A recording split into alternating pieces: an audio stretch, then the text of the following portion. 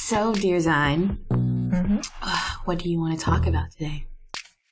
So, we have an update on our sort of Women in Public episode, which is kind of sad and hilarious because re-listening to our episode after what has happened just made me sound hilariously naive.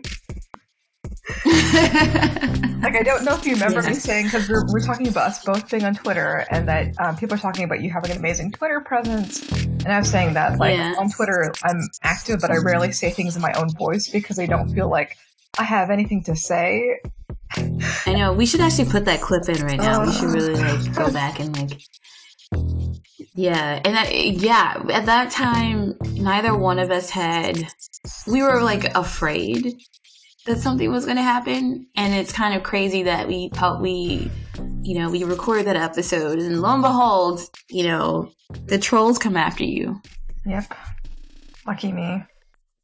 Yeah, so why don't you explain what happened exactly, in case our listeners don't know? Yeah, so, yes, the trolls came after me. So what exactly instigated this? As some of our listeners may know, one of my research areas of interest, and obviously it comes out of like a very personal area of interest, has to do with like thinking about connections and conflicts, but also the possible coalition between peoples of color and this long history of it. Mm-hmm. And so, for example, Indigenous and Black, or thinking about Asian American settler colonialism and indigeneity, Black-Asian relations, and so forth. And a new book was announced called The Souls of Yellow Folk, which is a riff off of W.E. Du Bois's iconic early 20th century The Souls of Black Folk, which was an amazingly pivotal piece of scholarship and literature that was beautiful and groundbreaking. But was also really important about Du Bois's work is that he also opened it by articulating it as a problem of the color line, and he sort of saw, I think, to quote his words, like Black people in America as being aligned as part of peoples of color around the world. I think because he said that like the darker races of the world against white supremacy and the forces of colonialism and imperialism. And so he was one of the main originators of the type of thought that I'm thinking of, or a really important flashpoint. Anyway, so like there's this book called The Souls of Yellow Folk. So immediately from that title, that's a lot to live up to. And there has been other work that has done some similar things, like riffs off Du Bois. I'm thinking in particular of Vijay Prashad's work, The Karma of Brown Folk. And with Prashad's work in particular, he was riffing off of historian Robin Kelly's work that thinks about particularly like Black Asian coalitions. And Vijay Prashad sort of took it up to talk about Desi people, so people in the Indian diaspora, but also not just people in the Indian diaspora, so taking up this expansive way of thinking about where are Desi people in relation to other forms of racialization. So what was the actual problem with the Souls of Yellow Folk? Oh yeah, sorry. What was the context there? Reading this description, and this book is not out yet, looked like the focus was purely going to be on East Asians, which of course I guess Yellow Folk would be sort of that delineation, but that sort of erases Southeast Asians. But not only that, it wasn't apparent from the description if there'd be any comparative work being done at all. And also what was particularly worrying is that this author wrote this New York Times opinion piece around the whole Harvard affirmative action case, which, if our listeners are less familiar, has to do with a white lawyer ostensibly taking up the cause of Asian Americans being discriminated against Harvard as a way of undoing affirmative action in the U.S. And this has been really problematic because the legal team behind this has not been interested in Asian American causes. They've just basically been trying to advance this cause of destroying affirmative action before using white complainants, but now using Asian Americans, they seem far more successful. And so their goal is not about helping Asian Americans at all. That being said, are there discriminatory practices at Harvard? It seemed like definitely from the files that they were sharing, it's the case. But this op-ed did not take into consideration what this particular legal case is trying to accomplish. But also, when they were talking about the anti-Asian discrimination that was happening, they completely erased why affirmative action is important, and particularly the anti-Blacks anti-Latinx aims of destroying affirmative action and what are Asian American comparative racial dynamics between Asian North Americans generally and Black and Latinx peoples. And so that made me really worried that this work that is trying to be in the mold of Du Bois is not going to be doing that kind of work. Instead, it's just going to be one of these things where East Asians, and there's also a long history of us being guilty of this, end up taking Black forms and just sort of trying to put it on an Asian American content and pouring it into the form without any sort of consideration for the nuances of our dynamics. And so not only myself, but like a lot of Asian American studies scholars that I know are very worried about this, looking at all the evidence that we have of what it might be. And so I was quite incensed. And so very uncharacteristically me, I tweeted about it. Dun, dun, dun. I remember you had a very bold stance, and it was like, I remember thinking, like, being very proud of you, being very excited, like, yes, you know, this is important to say this, to make this context known, to remind people that this is a framework that people are trying to use, or rather misuse, in a way that seems to benefit or highlight Asian American experiences, but doesn't do so in a way that actually elevates their cause or play or the relationship between other minority groups in the U.S. Yeah, I think the way that I phrased it is I said, like, as a diasporic Chinese, I find it shameful to call a book The Souls of Yellow Folk when your New York Times op-ed talks about affirmative action only centering anti-Asian discrimination and erasing anti-Blacks, anti-Latinx oppressions. And then I left it. I think I left it at that. At the time, I think I was thinking of doing a whole thread to like sort of explain more about Du Bois and so forth. But at the time, I was as angry as I was. I felt like that's as much as I wanted to do. I didn't want to go any deeper, even though I felt confident enough in the moment to put that one tweet out. And then maybe I should moderate it. At that point, it started getting picked up in a minor way in Twitter. People started liking it and retweeting it in my networks because, of course, I have a lot of other people who work on similar things in my circle. And so that sort of picked up steam the way that I think a tweet does in a minor way over a couple of days. And then, you know, you stop hearing notifications. Then, like a week after I tweeted it, the author clearly did a search on Twitter for it. And he basically retweeted me. And his only response, from what I could see, was, well, I'm Korean. And that was about it. Which So he retweeted your response. Yeah, and that was his one, like, response to my critique. And I can understand why he said that, because I said as a diasporic Chinese, and I sort of said like as a diasporic East Asian to explain why I thought it was personal, but obviously not quite the same. And so, but that was like the main critique. And I did have a follow-up tweet explaining that I thought that East Asians, because of our complicated history, have a particular responsibility to be careful about being transparent and very sensitive in terms of how we engage with Black forms because of our history of appropriation. And like, obviously there's a possibility that the book will do that type of work. And so I hope to be pleasantly surprised. But then, after that, after that, all of a sudden I started getting tweets, just a couple at first, critiquing me, telling me that I was stupid. I was like, I didn't really think much of it because I feel like that happens every so often. But then it started happening a little bit more than I was used to. Suddenly people started showing up with like few Twitter, like with, you know, the egg, no Twitter avatar, telling me that I was a chick or that I should be ashamed of being, calling myself Chinese and things like that, which I also didn't think too much about actually. Yeah. Like it seemed like there's one demographic that was basically sort of white supremacist alt-right people on Twitter. But then I managed to attract this demographic called, and I learned this term from some friends, MRA Asians, so men's rights activist Asians, which this sort of subsection.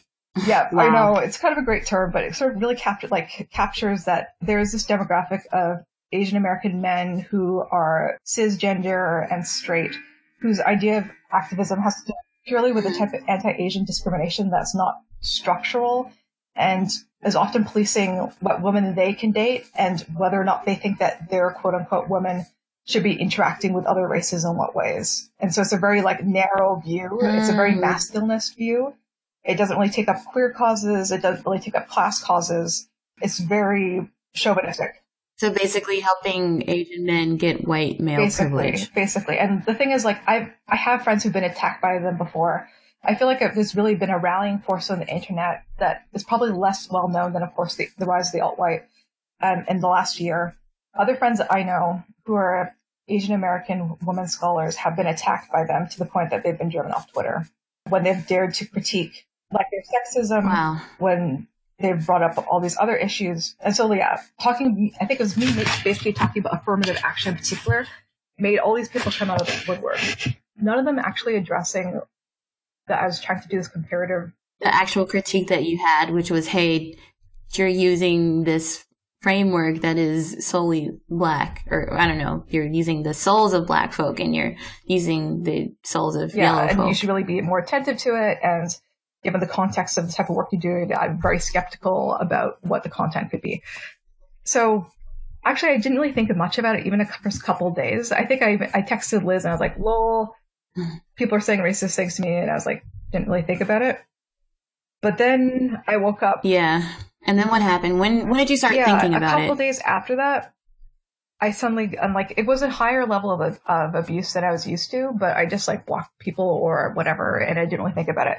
But then I woke up to an email personally addressed to me that was a hate mail thing. And it was something like, you should be ashamed to call yourself Chinese. You're a menace to your students, blah, blah, blah. And the thing is, like, Gmail, I think it obviously could detect that it was a hostile email. So it had this like it blocked a lot of it because it was like, the rest of this message has been blocked because, and I was like, oh crap. Okay. And I was like, okay, I need to do something now. And then, then I started talking to some friends, and then I decided to shut down my Twitter, and then I asked friends for help. I'm patting myself on the back. I actually finally asked friends publicly for help as well, in terms of not just blocking, but actually reporting the racist tweets that I was getting. And then you shut down for a while, and then other friends came in and started reporting tweets that they saw coming against you. And then you just laid low, and it's kind of scary because this was all on one tweet that was based in the context. The context was the research that you study, your role as a scholar, questioning, like, you're a part of the field and part of the, I'm not sure I want to say perks, but it is very common to say, okay, here's some literature coming out. Here is, some context. Here's what we think about this. Like, this is peer review, essentially. And your peer review is met with not equivalent responsive review, but that led to targeting of trolls. Mm-hmm. And so it went from a scholarly, it went from like a professional comment to a very like personal identity appearance, threatening, your personal space and your liberty. Kind of. And I think what was also scary is not only did I get the email, but all of a sudden I noticed that I was starting to get followed by some of the accounts that were trolling me and that they were retweeting me. And I noticed that these were these alt-right accounts that when I looked at their timelines, they were saying so much racist stuff. And they were clearly all like retweeting like neo-Nazi stuff. Like, that was what really scared me, that they're clearly trying to sort of boost me to the point of getting a type of attention that things were going to suddenly become an avalanche. And that's what really made me nervous. Yeah. And it's sort of funny, given like at the beginning of this calendar year, like our first episode was like me interviewing some scholars that came under this sort of attack. And at least from talking to them and the interview that we did, I knew a little bit about what to do. But this sort of gave me hands-on experience. Yeah.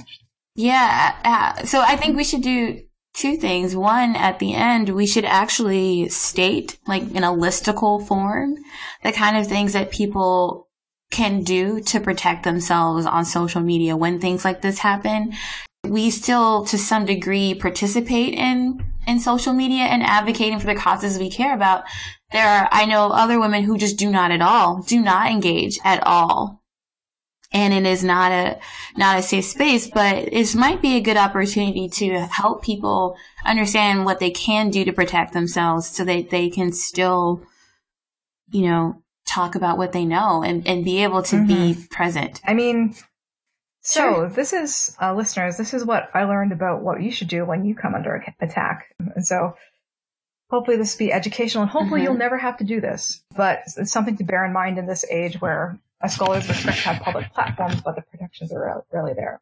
First of all, of course, shut down your accounts. I turned my account to private. I made sure and I checked all my other social media accounts and made them and tightened their security as well, regardless of whether or not I'd been attacked on them. When on my website, I took off my contact information. And then what I made sure I did is I put out a public plea to all my friends that had Twitter, asking them to check my timeline and to report abusive tweets. Because at that point, if I didn't do anything and I just came back, of course, there's a possibility that that could all still be there and those accounts will still be active and they still come after me. And so what that entails is basically you can just go to an individual tweet and report as offensive and explain why. And it's helpful to have people other than yourself to do it, because at least that's what my friends have told me, because then I guess it probably looks more quote unquote objective and they probably get like a higher volume of complaints in the system. Mm-hmm. One thing that was also particularly useful that one of my friends, Andres, told me about is, of course, on the one hand, blocking doesn't really resolve the fact that there are people that started to follow me that were trolls. And I wasn't quite sure what to do because I was like, okay, so there's two options on Twitter. You can mute a person and you can block a person. When you mute a person, you just don't see their tweets and they have no idea that you've done anything. When you block them, they can see that you've blocked them. And that often tends to actually incense people. It gets them really riled up even more. So usually I just mute. But in this case, it's not enough that my usual muting strategy doesn't work because they're also trying to boost me. So I'd actually have no idea, for instance, if they were trying to boost me and then they could just entail more abuse. So I thought I was just trapped. But my friend Andres pointed out what I can do when you put your account in private is that you can block them and that cuts them off of your follow list. But then you can go to their account, unblock them, and then mute them. And so what that achieves is that the blocking helps to cut them off from following you. Doing the unblock means that they can't, of course, they won't see that they've been blocked before. And then the muting accomplishes what you originally wanted to do, which is not to see what they're doing at all. And they have no idea that you've done that unless they explicitly check their follow lists. So that was really useful. And basically it was about hunkering down on social media for about a week. For me, that was enough time. And it was really nice. I had a lot of people who messaged me personally who'd also noticed on Twitter, because I put the call for help on Facebook primarily, who messaged me on Twitter because they saw that my account had become closed and they're like, oh no, as other women on the internet, we know what this tends to mean. We hope you're okay. And so I really appreciated all the help that I got from my friends across my various circles. I think that if things had also escalated, there's also the question of like what institution would protect me. And for me, of course, that's sort of an anxious question to ask because I'm finishing my postdoc at UBC. So I don't think I'd be protected by them and actually have a few months before I get protected by UCL. And so at that case, I didn't really think that there's any points of looking institutionally. Also, I think if the original hate email had gone to an institutional email, that probably would have been easier for me to report. As it was, I just blocked it. So what kind of institutional support would people be able to expect? I wasn't aware that institutions actually did anything so to what help. I learned from my interview with Daniel and Carrie, the geographers, is that what helps is to know, like, check with your institution to know that they have your back. Like, they're not going to throw you under the bus. Like, do they have some sort of policy? And they said also the communications departments of the universities can be really helpful in terms of like giving tips. And in general, like if they might have to, I guess, probably issue a statement that the institution stands behind you. So for instance, one of my friends and our former interviewees, Bridget Fielder, also got attacked by trolls that same week that were rallied by no other than Star Trek star William Shatner, because she was drawing attention to this vast body of scholarship, pointing out the racism of the Little House on the Prairie books, particularly led by amazing Indigenous women scholars. And in her case, but also her union had her back. And so that's a good example of how employers can help. Like her union, like tweeted that like something like that it was shameful that William Shatner was attacking her and that they were standing behind her. And that was particularly important because Shatner was actually calling for the firing of her and another Black woman scholar, basically implying that. Or implying it, yes. So that's definitely the kind of support that you can seek. And also, Bridget also wanted me to bring up that ended up inside higher education, a race that Indigenous women academics that were actually leading a lot of the research were sort of ignored by the coverage, even though it's their research, and she sort of saw herself as not bringing something new to the conversation, but trying to draw attention to the work that they were doing. And in a way, the in higher education piece seemed to be more interested in the trolling than the actual critique. Like the critique, and I think thus the Indigenous scholars took second or third place to the fact that, oh my gosh, some faculty were trolled by William Shatner, a high profile, ideally beloved movie star. So, I mean, that was really interesting, and to see a journal, particularly a journal that focuses on higher education, academic issues, not actually pay attention to the academics involved, like the scholarship. But maybe not surprising in this current journalist field where they didn't actually even talk to any of the people involved. They just quoted the tweets. Sort of fast turnaround for journalism, because journalism has been eroded. Yeah, been eroded as an institution. Fast journalism. Fewer people are being funded for that work. They have to just like churn stuff out. And that's also what I'd heard with like the Carrie and Daniel stuff, is that when their stuff got taken up by Washington Post, they didn't get interviewed at all. They suddenly had this piece that was done of them, and that sort of threw them to the alt-right wolves. And in the case of the Shatner stuff, he was also basically calling on his followers by retweeting these women of color scholars to come after them. And as people may know, our listeners may know, the world of science fiction and the geek world in general has been a very toxic space for the last several years because of Gamergate. And so there's a lot of people who are very willing to jump on the statements by women, by people of color, especially, of course, women of color. They're really prepared to attack. It was funny because I woke up also, I think, the day that happened with Bridget, and I was exercising, and I got a message from her being like, what a world. I've been trolled by William Shatner is attacking me on Twitter. I was like, what is happening? And then I had to like really catch up. Like what world is this? That's been an interesting experience.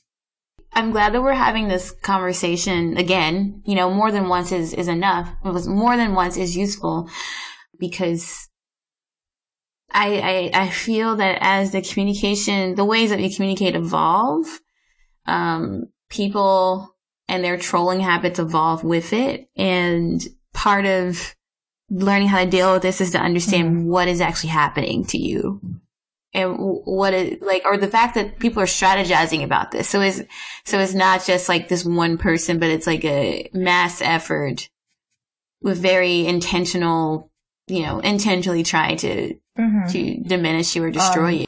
And that was something I didn't quite understand. It's easy to think like, it's hard to like imagine the scale at which this is happening. I also felt like I didn't really take action initially, because I saw the harassment as being so minor compared to people that we know, like Chanda, like the stuff that she gets, like it seems so minor in comparison that I felt like it almost wasn't worth complaining about. It was only when I got the email that I realized I had to do this. I had a wake up call, and I realized I had to make sure that it didn't escalate to anything larger, because there are forums, for example, with MRA Asians, there are forums on Reddit that are dedicated to highlighting people that they want to attack and making it an issue of it. It's never as casual as you think it is. And that's why it really also, you have to ask for help from people around you, because they're organized. You need to be organized too. And you're not alone. And that's, I think, an important thing to remember. I think that's really great, and then great to end on. Perhaps in the notes or on our social media feeds, we'll write down these lists more explicitly, and then highlight some of the other conversations that we've had in the past where people talked about dealing with this kind of pressure on social media, because I really get depressed and sad when people stop talking about the things that they study, because they don't feel protected, because they don't understand this isn't casual. Or we just say, like, even you earlier in the conversation said, I wasn't worried at first because this was my normal level of trolling. And I thought, wow, like your normal level. What does this mean if you expect to have a normal level? But anyway, that's I think every woman who listens to this understands that we put up with a lot of things. Oh my God. But the trolls are gone for now. Zion, do you think this has changed your willingness to tweet again. I think that I have a better sense of what to do now and to be sensitive to when things are picking up steam in a negative way. And I think that's definitely like the fear is that even though I'm no longer on, have a secure or rather a private Twitter account, like I don't want to have to have internalized it to self-police. I stand by my issues.